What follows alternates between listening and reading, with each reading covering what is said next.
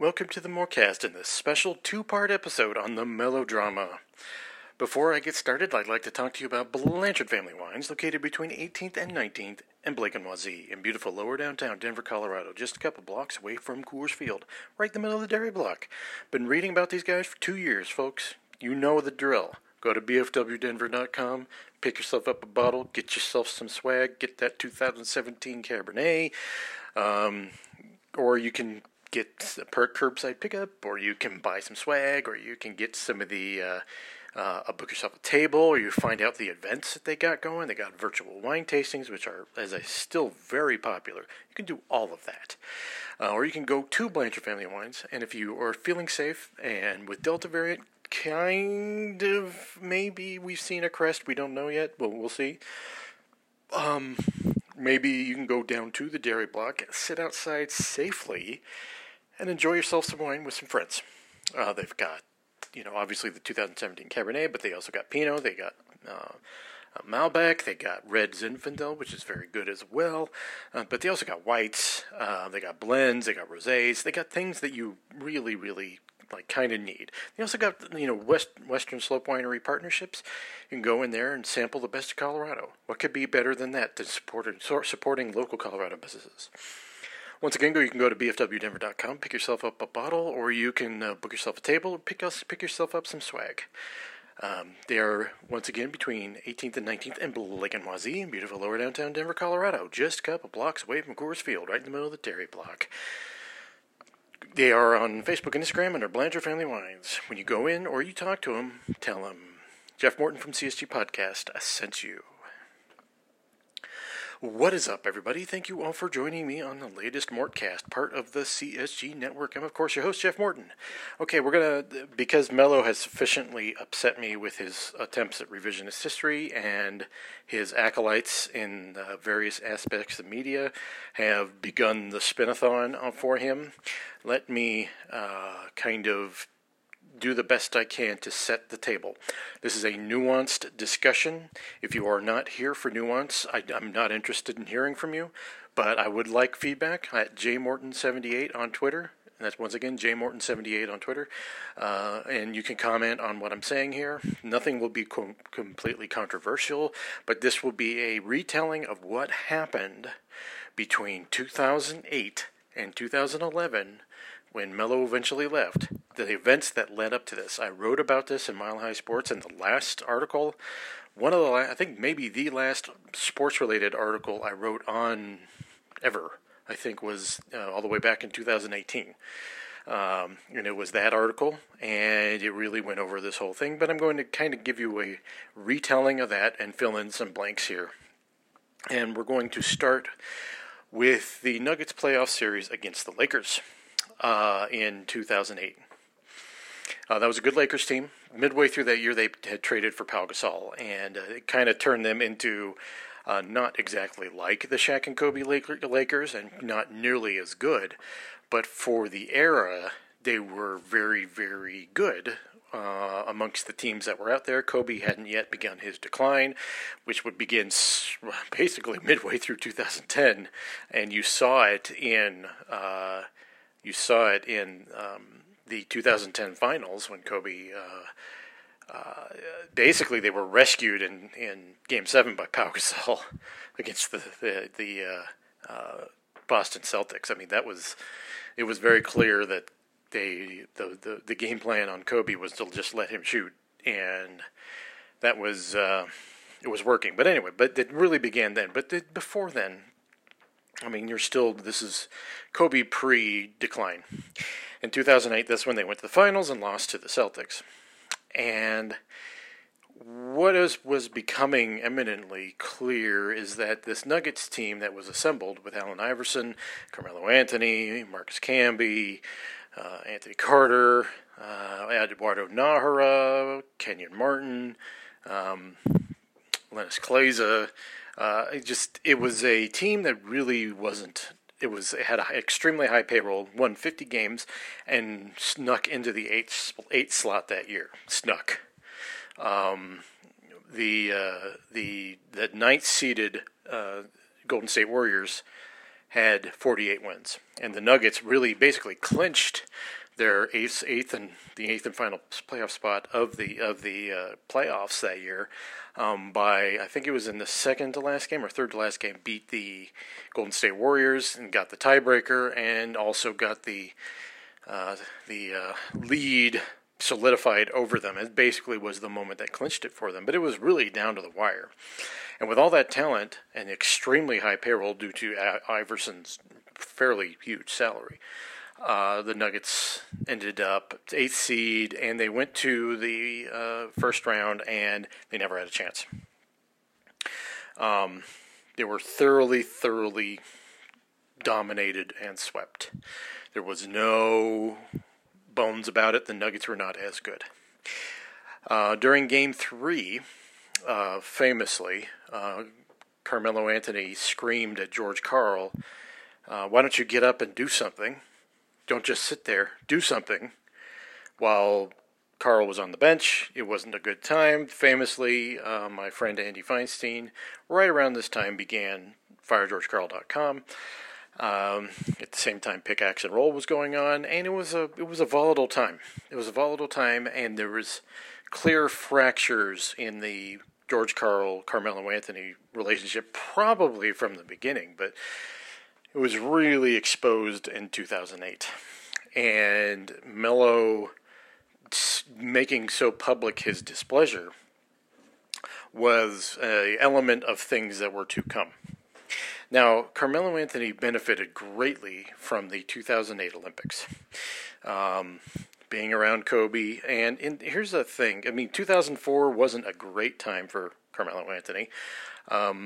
He went to the Olympics in Athens in 2004 and was basically blamed for everything by Larry Brown, which makes his revisionist history about being drafted by the Detroit Pistons all that more funny, considering his relationship with Larry Brown was awful. And I don't know necessarily if that would have worked to the way that Carmelo Anthony is trying to spin it right now. So going into that offseason, decisions were made. And the decisions were to cut money.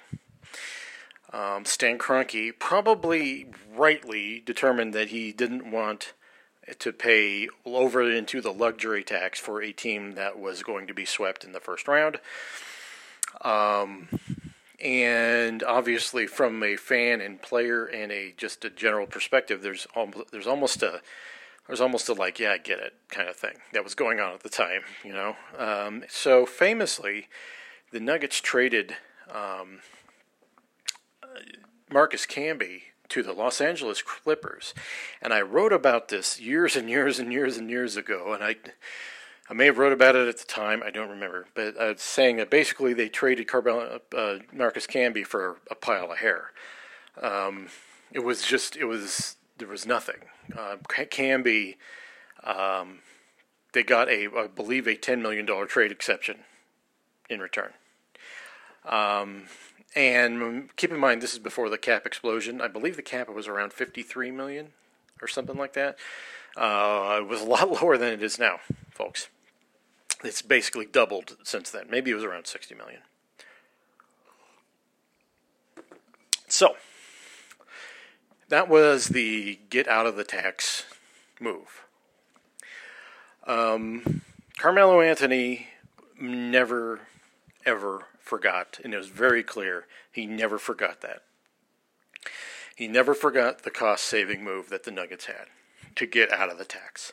This is, and keep in mind, folks, this is before the lockout, and this is before the repeater tax. This was a less than onerous tax situation for people who wanted to go into it.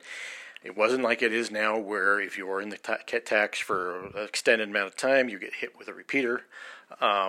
There wasn't those constraints.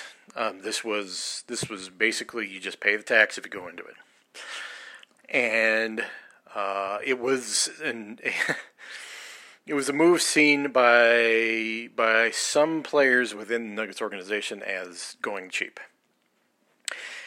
and the Nuggets had to make the best of it. And the person that saw this move and responded the worst to it was Carmelo Anthony.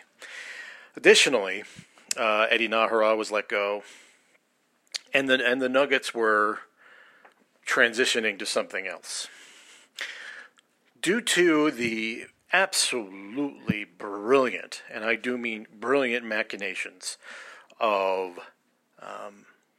Mark Workentine. And this was Mark Workentine, folks. Wasn't anyone else in that regard in that front office. This was a deal that was made 90% his responsibility. Pulls off a trade of a very suddenly declining Allen Iverson to the Detroit Pistons for Chauncey Billups and Antonio McDyess. Now, without going into the trade, which I've talked about in other podcasts, so we'll just leave it at that. Without going into detail, obviously, Carmelo Anthony liked playing with Allen Iverson, but I think he saw this trade as something that could boost the Nuggets. You know, the Chauncey Billups was coming off, I think, 6 straight conference finals with the Detroit Pistons. The Pistons by 2008 were a declining team, majorly, and Joe Dumars was making a bid for cap space. I believe Iverson had somewhere in the neighborhood of over $20 million in salary that was expiring, and that's basically what Dumars was trading for, because Iverson was off of the Pistons by midway through the following season. 3 games into the season, Workentine pulls off this trade, and the Nuggets became a different team, and they became largely due to Chauncey Billups, became a much better team. And they did it while saving money. And you'll notice that this is a theme from the rest of this podcast. I am not going to come down on Carmelo Anthony in a way that people think I'm going to. I will come down on him in a different way. But I'm not going to come down on Carmelo Anthony for certain things that he was perceiving, because there was some stuff going on during this era that was counterintuitive to actually having a winning team. So the Nuggets go through the 2008-2009 season, and they win 54 games, and it was a team that had a lot of momentum. It was a team that seemed to be gelling. There was a moment when the Nuggets were playing the Indiana Pacers when Carmelo Anthony refused to come out of a game, and for Lennis Glazer. Now, that was a rub for him. Don't replace me with him. I feel I'm doing well. And he refused to come out, and he was suspended for 1 game because of it by the Nuggets. During the next game, when he was reporting in, when he was actually not reporting in but coming out, Carmelo Anthony ran to the bench. It was a funny moment. But for all intents and purposes, things seemed to be going well. And then when they got to the playoffs, they hit a streak that was really, really good. This Denver Nuggets team, despite their issues internally, became lovingly known to us in Denver as the Thuggets. And they really began a run that was right up there with their 85 Western Conference Finals run and their 78 season conference run that people will remember for a long, long time. And on the other side of the break, I'll talk about that playoff run and how it affected Carmelo Anthony's perception of things and how it kind of shaped the balance of what was going to happen the next 2 years. All right, now I'd like to talk to you about DraftKings Sportsbook, America's top-rated sportsbook app. The NFL's back, and DraftKings Sportsbook, an official betting partner of the NFL, is giving all new players a can't-miss offer for Week 1. Bet just $1 on any NFL game during the first week of the season and receive $200 in free bets instantly. That's a mega deal, folks. You heard right. DraftKings is giving all new players $200 in free bets instantly when you place a bet of $1 or more on any Week 1 game. Download the DraftKings Sportsbook app now and use promo code MHS to receive $200 in free bets when you place a $1 bet on any Week 1 game. That's promo code MHS to get your free $200 in free bets instantly for an limited time only at DraftKings Sportsbook, an official sports betting partner of the NFL. Must be 21 or older, Colorado only, new customers only. Restrictions apply. See DraftKings.com/sportsbook for details. Gambling problem? Call 1-800-522-4700. The 2009 playoffs were magical. They ended up frustrating. The Nuggets really kicked the crap out of the New Orleans Pelicans. They were in a fortunate matchup with them, but Kenyon Martin really showed his value in that series. He reduced David West to basically a quivering pile of jelly. I've never seen a player dominate another player like Kenyon Martin dominated David West. It was great.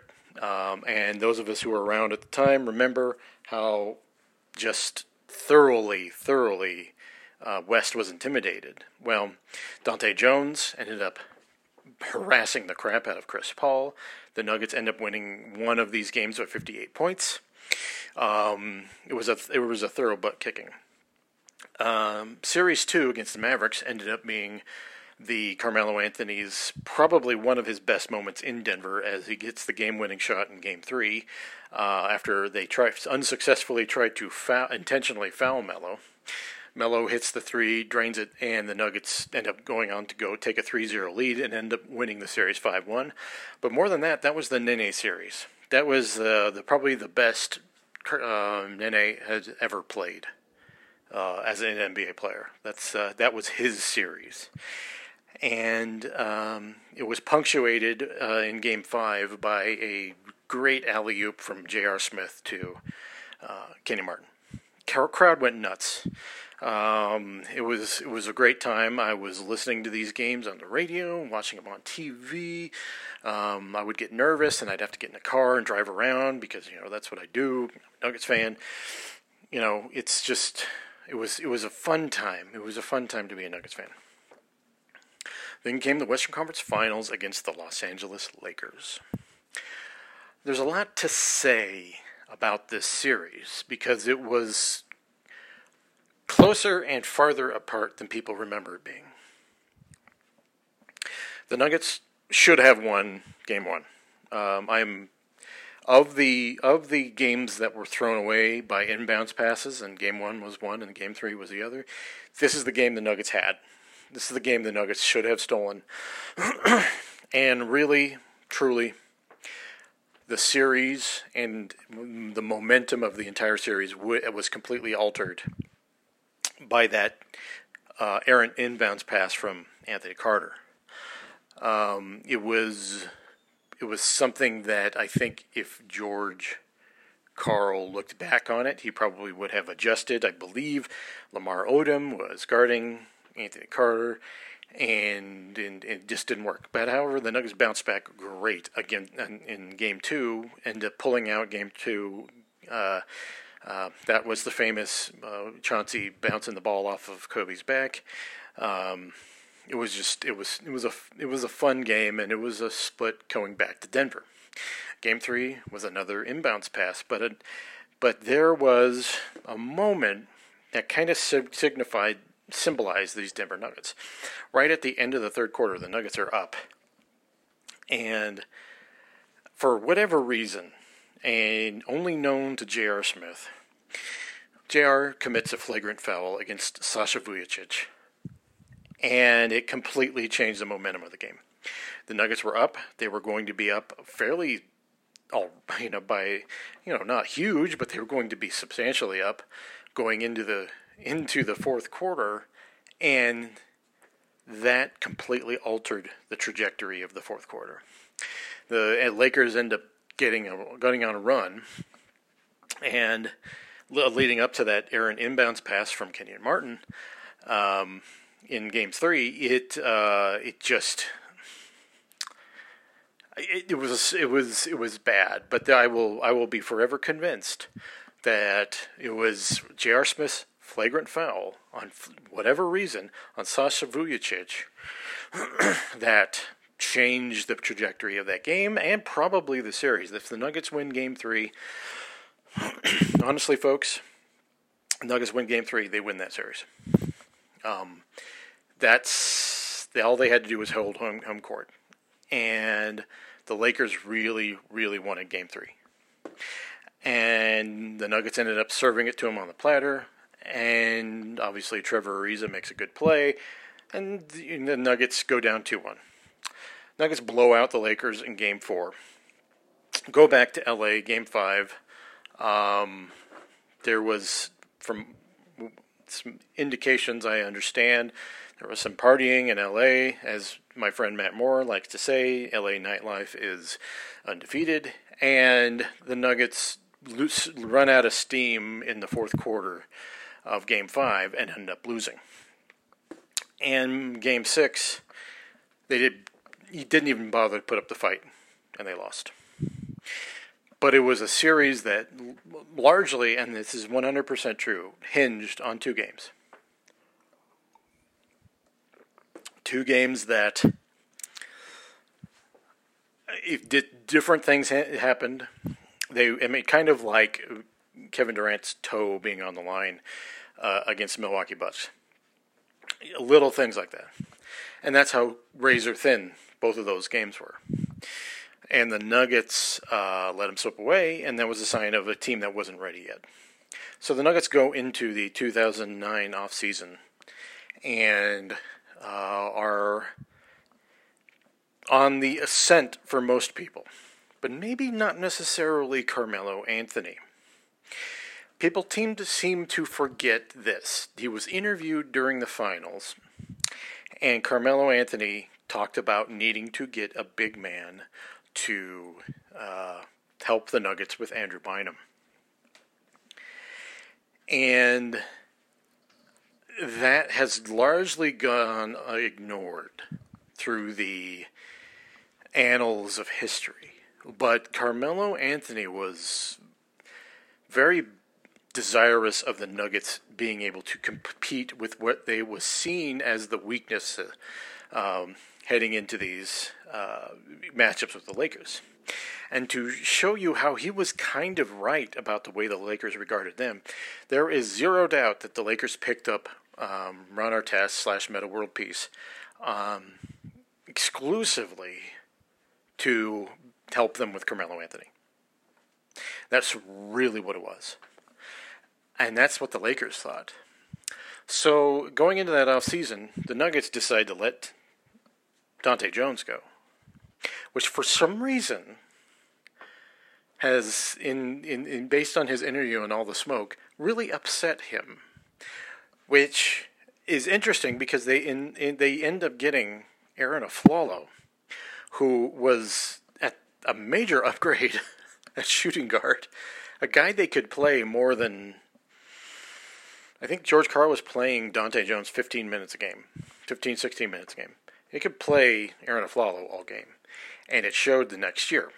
But the Nuggets never addressed the thing that made him the craziest was the fact that they didn't get any big man to compete with Andrew Bynum, feeling that the Bynum-Gasol combination was what did the Nuggets in Game 5, which is true.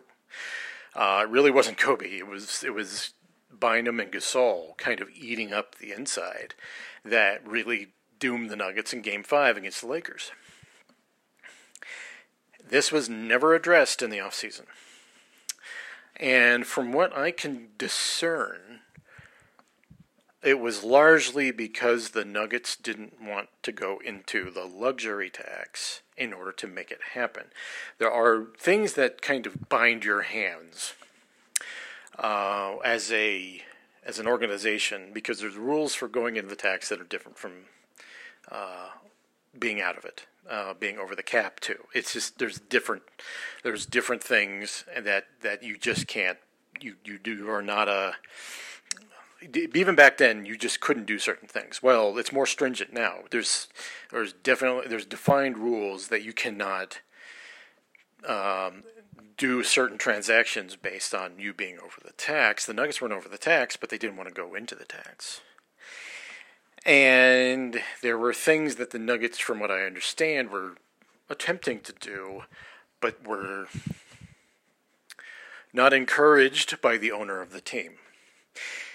And when we get to part 2, I will tell you about how the relationship between Carmelo Anthony and the Denver Nuggets began to break down as the team made moves to make themselves better, but they didn't make themselves better in the way Carmelo Anthony wanted them to.